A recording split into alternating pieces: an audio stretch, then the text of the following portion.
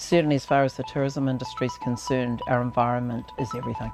A turning point for me personally was you saying there's no way we can have a regenerative tourism industry without decarbonisation. There really was no regeneration unless we could stare decarbonisation in the face first. Do you think we can do it? Absolutely.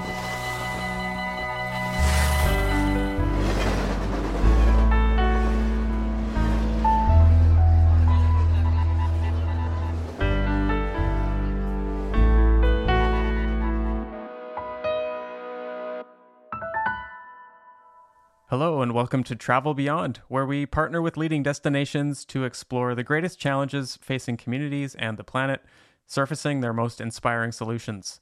I'm David Archer, editorial manager at Destination Think, and I'm recording from the coastal village of Dajingides, British Columbia, which is in Haida Gwaii, the territory of the Haida Nation. And on this show, we look at the role of travel and we choose to highlight destinations that are global leaders. We talk to the change makers who are addressing regenerative travel through action in their communities and often from the bottom up. And we're actively looking for the best examples of efforts to regenerate economies, communities, and ecosystems together. So be sure to reach out if you have a story to share with us. And I'm Rodney Payne, CEO at Destination Think. I'm recording from Revelstoke, British Columbia, a city on the territory of 4 First Nations, the Sinixt, the Secwepemc, the Silks, and the Ktunaxa. And I'm happy to join as co-host for this new season of the podcast. And I want to give a shout out to Robin Goldsmith from Tourism Revelstoke, who was here for our first season. And that season was all about Revelstoke's vision for the future of tourism locally and the destination management plan, the people behind it, who created it, who care about the future of tourism there and its impact and the choices they have to make. So if you haven't heard that first season, go have a listen. It's still in our feed here. And we heard a lot of positive feedback from that season. So we want to keep bringing you the stories of positive change and the challenges of travel and community leaders. This season is about a very exciting initiative from the Queenstown Lakes district of Aotearoa, New Zealand. So heading quite a long distance away from Revelstoke. Let's talk a bit about what's coming up, Rodney. What's this season all about? Travel has to make the world better, very directly and with a really clear connection through to the positive impact it brings. In the last decade, travel really came under a lot of pressure in many places. Various impacts from hosting tourism have come under scrutiny as host communities started to reach capacity, from congestion and traffic to infrastructure costs, the cost of living and availability of housing, wage inequality and environmental impacts. People have taken pause over the past few years to really think about tourism's role in a balanced economy. And now the world's also grappling with the climate crisis, which needs fast action. And this is really disruptive for travel because moving people around is very energy intensive, especially in the air. And while there's some interesting technological developments, especially in short haul, long haul aviation is particularly challenging. This massive disruption is also a huge opportunity for us to really consider the tourism system and all of the interrelated aspects that often do center around our environmental impact. And we believe somewhat counterintuitively that travel has an opportunity to lead a sustainable, just and thriving future, and that tourism as an economy can be the driver of wealth that actually enables communities to prosper and ruggedize. At Destination Think, we're in a really privileged position where we work with incredible people all over the world and we see inspiring solutions everywhere. And with this show, we want to uncover those stories of regeneration and connect people with ideas that they may not see and show proven solutions that are being actioned and places that are using travel to directly improve their communities and the wider world, and with an impact on climate change as well. We're going to explore the major challenges facing communities as they find balance. So Travel Beyond is about surfacing the solutions that don't yet have enough attention. solutions that account for the total impact travel has on communities, cultures, and the environment. Yeah, and I'm really excited to bring some more of these solutions to the surface. And we're about to spend some quality time with Queenstown Lakes. And that's another tourism destination that has recently created a destination management plan, as Revelstoke did, with Destination Think's involvement. And that plan is called Travel to a Thriving Future. And it comes with a very audacious and aggressive decarbonization goal. Rodney, you were recently in Queenstown Lakes with members of our team to help bring this plan to fruition. So can you tell our listeners about your trip and why this project is so important to share? Yeah, so as you mentioned, there's been a destination planning process in Queenstown, much like, others around the world. And what's interesting about where the plan landed was it identified a strategic vision that really bubbled up from the community's values. And it was very ambitious, and it's captured a lot of people's imagination to tackle the biggest problem first, which is really looking at the carbon intensity of the tourism system and using that as a way to innovate and diversify the economy and make the tourism system a lot more resilient as well. And it's a real example of reimagining the future. During the pandemic, a lot of people talked about that, and it may be one of the best we've seen that comes with a massive amount of ambition. Yeah, and that ambition has been put towards that decarbonization goal I mentioned. So can you tell us a little bit about the carbon zero by 2030 goal that comes with the destination management plan? What's that all about? So the community in Queenstown Lakes told us and told their leaders that they really did want a different way of going about things. And they were questioning a lot of how the tourism sector works in the community, and it's a massive part of the economy. And a lot of aspects of regeneration flowed through into the plan, and they were all sort of looked at equally. And together we realized that there really was no regeneration unless we could stare decarbonisation in the face first, because a small, island nation in the middle of the Pacific that's dependent on international tourism could only get people on airplanes to come internationally, and that really does force contemplation of everything, because otherwise we're regrowing from the impact of COVID in a way that bakes risk into the system. So we started talking a lot about what happens if we stare that in the face first. And it caused us to realize that a lot of the things that the destination management plan sought to accomplish were actually accelerated by thinking about what decarbonisation meant. And as we started to really listen to the community, we could see that a lot of people were already putting in place things that led to this better future. And everywhere we looked, we sort of uncovered different ingredients that had built up into this, ambition to decarbonize by 2030. And I think what's really important about the way Carbon Zero 2030 has been defined is this isn't about offsetting our way out of a problem. The ambition really comes from rapid decarbonisation and really evaluating what the optimum level of visitation is and looking at ways to remove carbon in the district and enhance ecosystems and create job opportunities along the way too. Yeah, and the rapid part of rapid decarbonization is important here. Would you say that the 2030 date is a major reason for why this goal is so significant? Yeah, I think what I've seen in Queenstown Lakes is a destination management plan that's got everyone's attention, and that's quite rare. Often they're relatively safe documents that, a few people know very intimately and try to really drive change using those plans. And the level of ambition of rapid decarbonisation, over the next decade or the current decade is very challenging and causes your mind to ask the question whether it's even possible. And we talked about a lot of different dates to put into that strategic vision. And, if you start talking about 2032 or 2035 or 2040, we saw that all of a sudden the pressure came off and it doesn't cause action today. We start thinking about, okay, well, I can act at some point in the future, when what the world really needs is examples of possibility and action right now.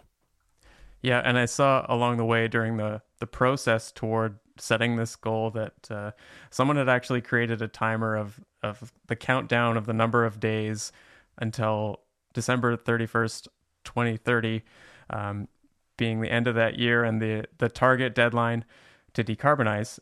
So I think on the day this podcast releases, it'll be 2,818 days remaining. And you're right, I think that is a galvanizing idea. So today we're going to hear your conversation with Anne Lockhart in Queenstown Lakes. Can you tell us a bit about Anne's role in the project and what stood out to you? One of the really unique things about this particular project was the number of stakeholders that were very genuinely engaged in the process.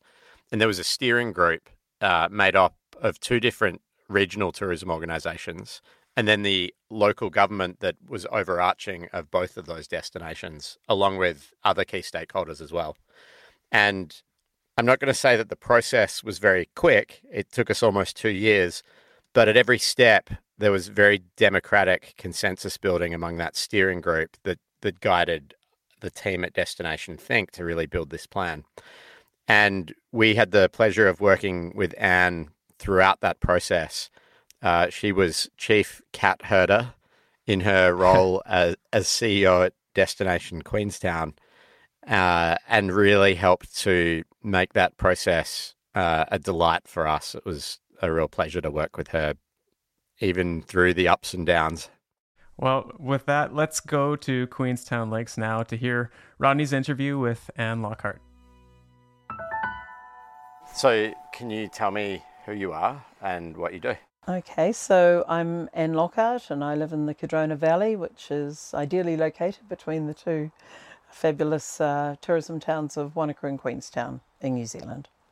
And what have you been doing for the last few years?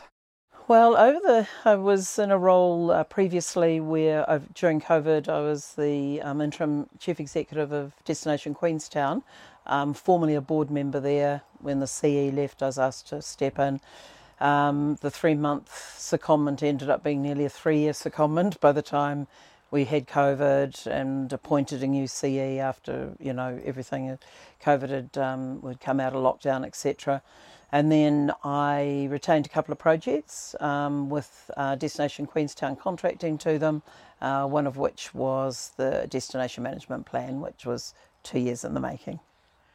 Could you tell me a little bit about how the DMP came to be?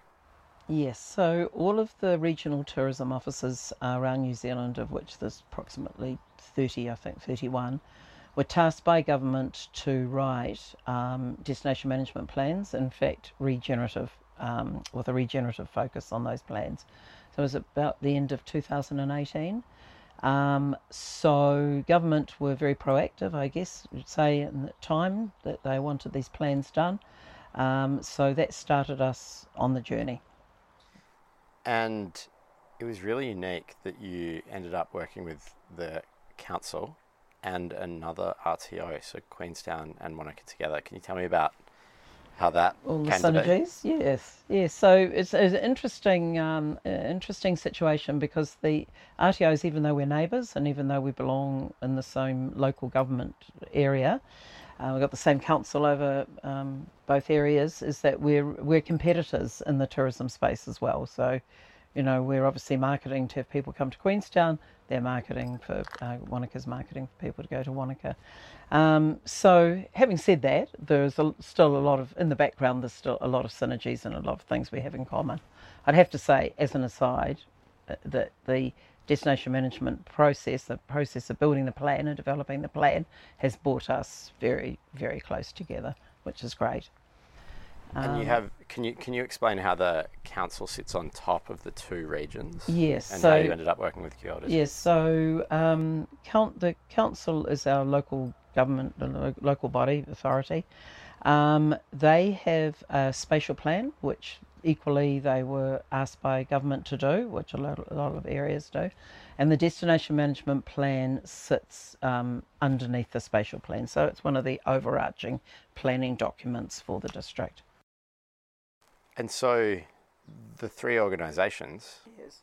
Lake Wanaka Tourism, Destination Queenstown, and the Queenstown Lakes District Council, Yes. all teamed up and decided we're going to build one giant destination management plan. That's right.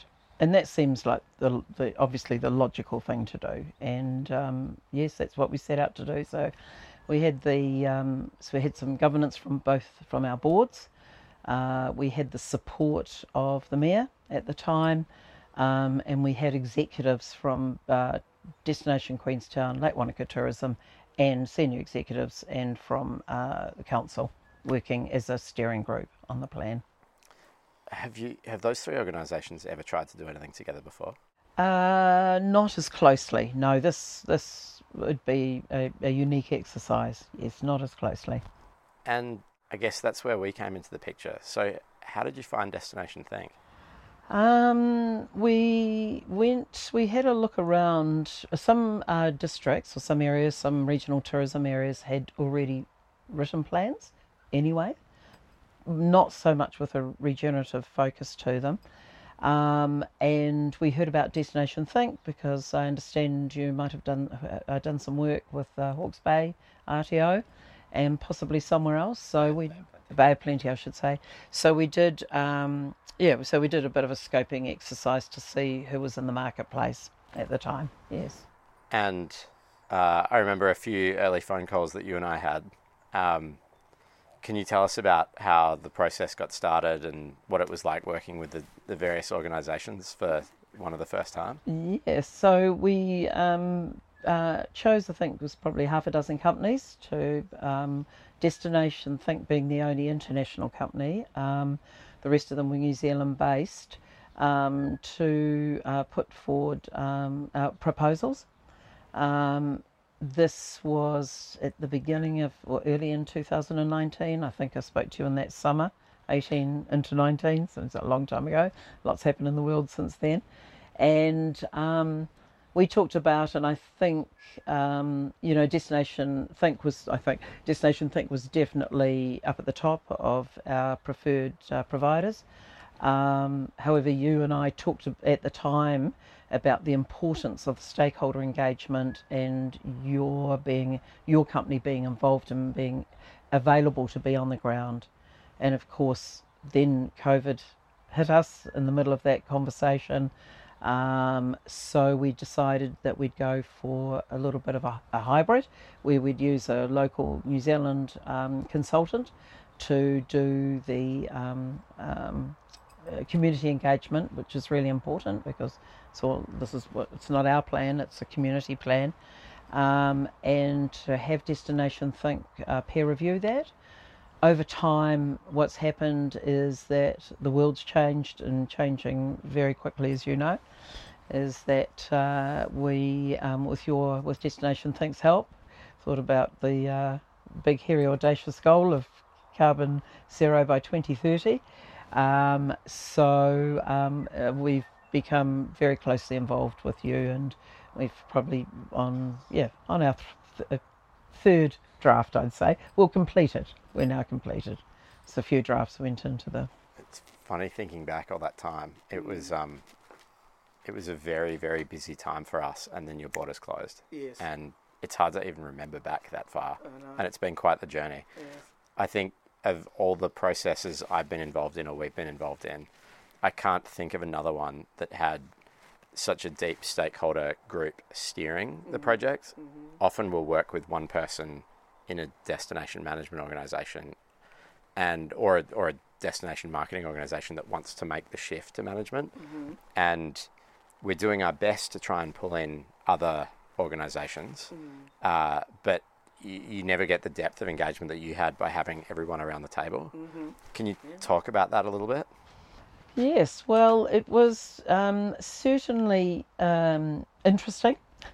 It was a dynamic process. A lot of people, so some very experienced people. For example, one of the people on the steering group has done an MBA in destination management. We had representation from the Economic Development Agency from Council. Various two of our CEs have had industry experience, so they understand the operators because they've been operators themselves in the tourism area. And we've got some very experienced comms and marketing people actually on the group as well. So it's a high performing group. We didn't always agree on everything. It was I'd say sometimes the process was complicated, and that was because we were dealing with two different consultants in the first instance. But everyone really was very committed. So, and I think that's the amazing thing, is it didn't matter how difficult it got or how long or how many times we had to read a draft or reread or rewrite something, provide feedback, go back to stakeholders, etc., is that we were absolutely unanimous in our thinking about the outcome, and that was that we would have a regenerative, we wanted to be world leading in this space. So it worked. We went from wanting to have or needing to have, and we do need to have a fully regenerative plan to this big goal of the carbon zero by 2030. Why do you think everyone cares so much on the steering committee? I think generally, as a nation, New Zealanders very much care for their environment. And this is, as a general statement, we don't take for granted what we've got sitting here on our doorstep. Certainly as far as the tourism industry is concerned, our environment is everything. So if that's degraded, there is no industry. There is no industry. So, because it is the backdrop to everything we do, which is true of many tourism destinations around the world, but New Zealand, as you probably know, stands out for its, absolute magnificent beauty. We're very lucky to live in the heart of that, in Wanaka and Queenstown. So, yes, I think it's in the DNA. You and I got to work pretty closely together. Yes. Especially when things got heated towards the end. How did you do such a good job of creating alignment and helping to find consensus in such a diverse group? Well, I'm not sure. Just steady focus on the outcome. We did keep pushing out the dateline a little bit, and I think that in the end, when there was no more extensions for good reason, is that we had to put a line in the sand and go, we possibly never, ever, doesn't matter who's involved, have the perfect plan. Is that it's a work in progress, it's a living document, let's put a line in the sand. So that gives you a good focus, and then people say, well, okay, I think I can accommodate on that. We can come to a concession or agreement about X, Y, and Z. So, yes, but we're all rational people at the end of the day.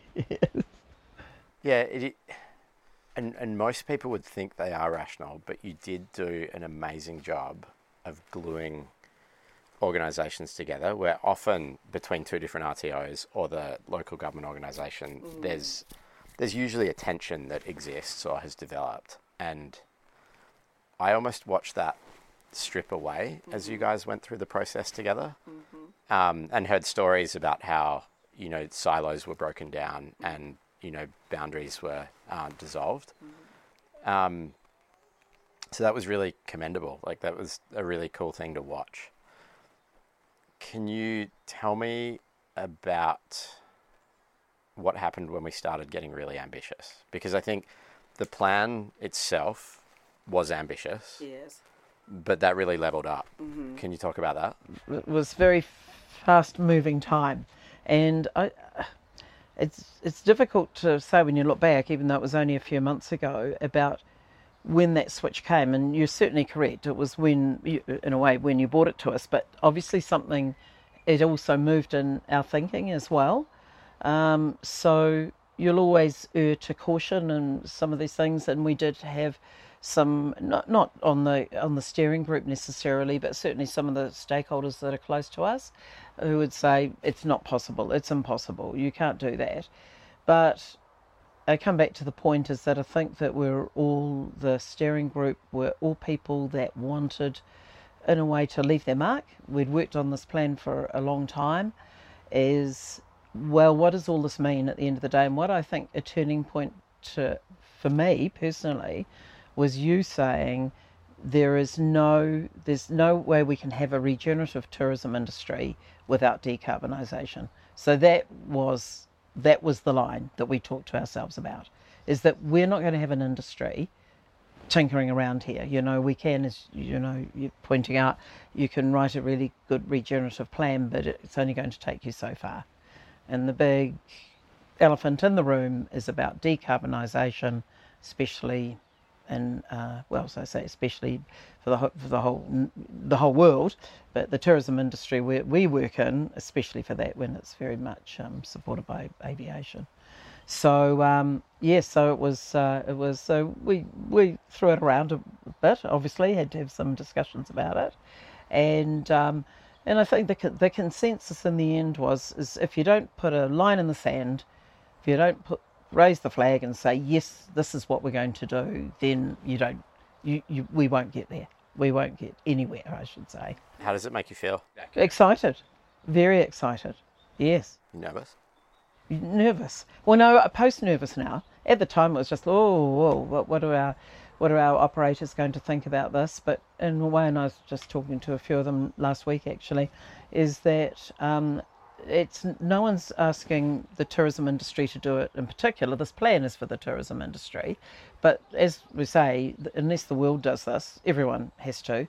And from a business point of view, it's best practice. It's best practice. So, and I think most people in business can get their heads around that. I think my climate awareness has made me do a lot less trips, and when I do travel for long periods of time. And it's been amazing to see in every conversation here how the values that you uncovered during the process have been reinforced in every interaction. I was just going to ask you that. It's crazy. Yes. It's like everywhere I look, every second business here is already an environmental restoration company hiding as a tourism business where they've got a great business model and great revenue stream, and they're pouring the surplus into doing something amazing for the world. And what are the highlight things? What are the things you didn't expect, or the people that you will be working with that you might not have thought you would? I don't know. I think the overarching surprise is how it really is true. Like the substance behind the commitment and the ambition, the level of ambition is really, really authentic and really substantiated. I think part of the reason I wanted to bring a camera down is a lot of the questions I got from people that I know in my network afterwards was, oh, that looks good. Is it real? Yeah. And it's hard to tell that story. It's hard to write it and it's hard to convey it. And I think when you get a chance to sit with a journalist or sit with someone in the industry who may be skeptical or a climate scientist, the initial reaction is, that sounds like marketing or that sounds like greenwashing. And I think part of the reason I was so captivated and compelled to want to be part of this is the depth of authenticity. And I think when you've got leaders like Matt and Michelle and Tim and yourself who are really genuinely committed to going through a process like this and being really democratic and really listening to the community, it's like, and that's only been really reinforced in this trip. Do you think being a leader and going out in front rather than being led on decarbonisation as a destination gives you other advantages? Oh, absolutely. Absolutely. Just in terms of the sort of the audience or the guest visitors that we want to come and visit us, is that we see what we stand for is almost our marketing, really, is that we want people to come and see us who respect our values and respect us and respect our environment. So, oh yes, it's got huge benefits, huge benefits. Do you think we can do it? Absolutely. You know more about this than I do, Rodney, at the technical end, but the will's there. The will's there. You know, I don't hear anyone saying you can't do it. And in fact, and if we don't get there by the 31st of December 2029, no one's going to hold us to ransom about that, are they? Do you know? It's just that but that's the goal, and we'll do our very, very level best, complex, difficult as it is, to achieve that goal. What do you think our biggest barriers will be? Money. I don't think the will is a barrier at all. I think people are very cognizant of what, that they need to be on that journey. Many people don't know what that looks like. I certainly don't know everything that will be involved in every part of the, economy. But yes, financing it is always, if money wasn't an issue, anything's possible, isn't it? This has been Travel Beyond, presented by Destination Think. My co-host is Rodney Payne. This episode has been produced and has theme music composed by me, David Archer. Lindsay Payne and Annika Rautiola provided production support. We would like to thank Destination Queenstown, Lake Wanaka Tourism, and Queenstown Lakes District Council for their participation, their willingness to be bold, and for their trust in Destination Think throughout this project. You can help more people find this show by subscribing to future episodes and by leaving a rating and a review on Apple Podcasts. Next time on Travel Beyond, we'll hear from local policymakers about how they're thinking about the community's future in light of the goal to reach carbon zero by 2030. I would love to find a way for us to be able to continue to travel and mix and mingle and learn without worrying about the carbon emissions, without worrying that it's destroying the world. My youngest at 10's asked me, what am I doing about climate change, given my position, and I want to have an answer. And we landed on 2030 because that made everybody uncomfortable. And you could just feel people's brains struggling to comprehend what that might mean. See you then.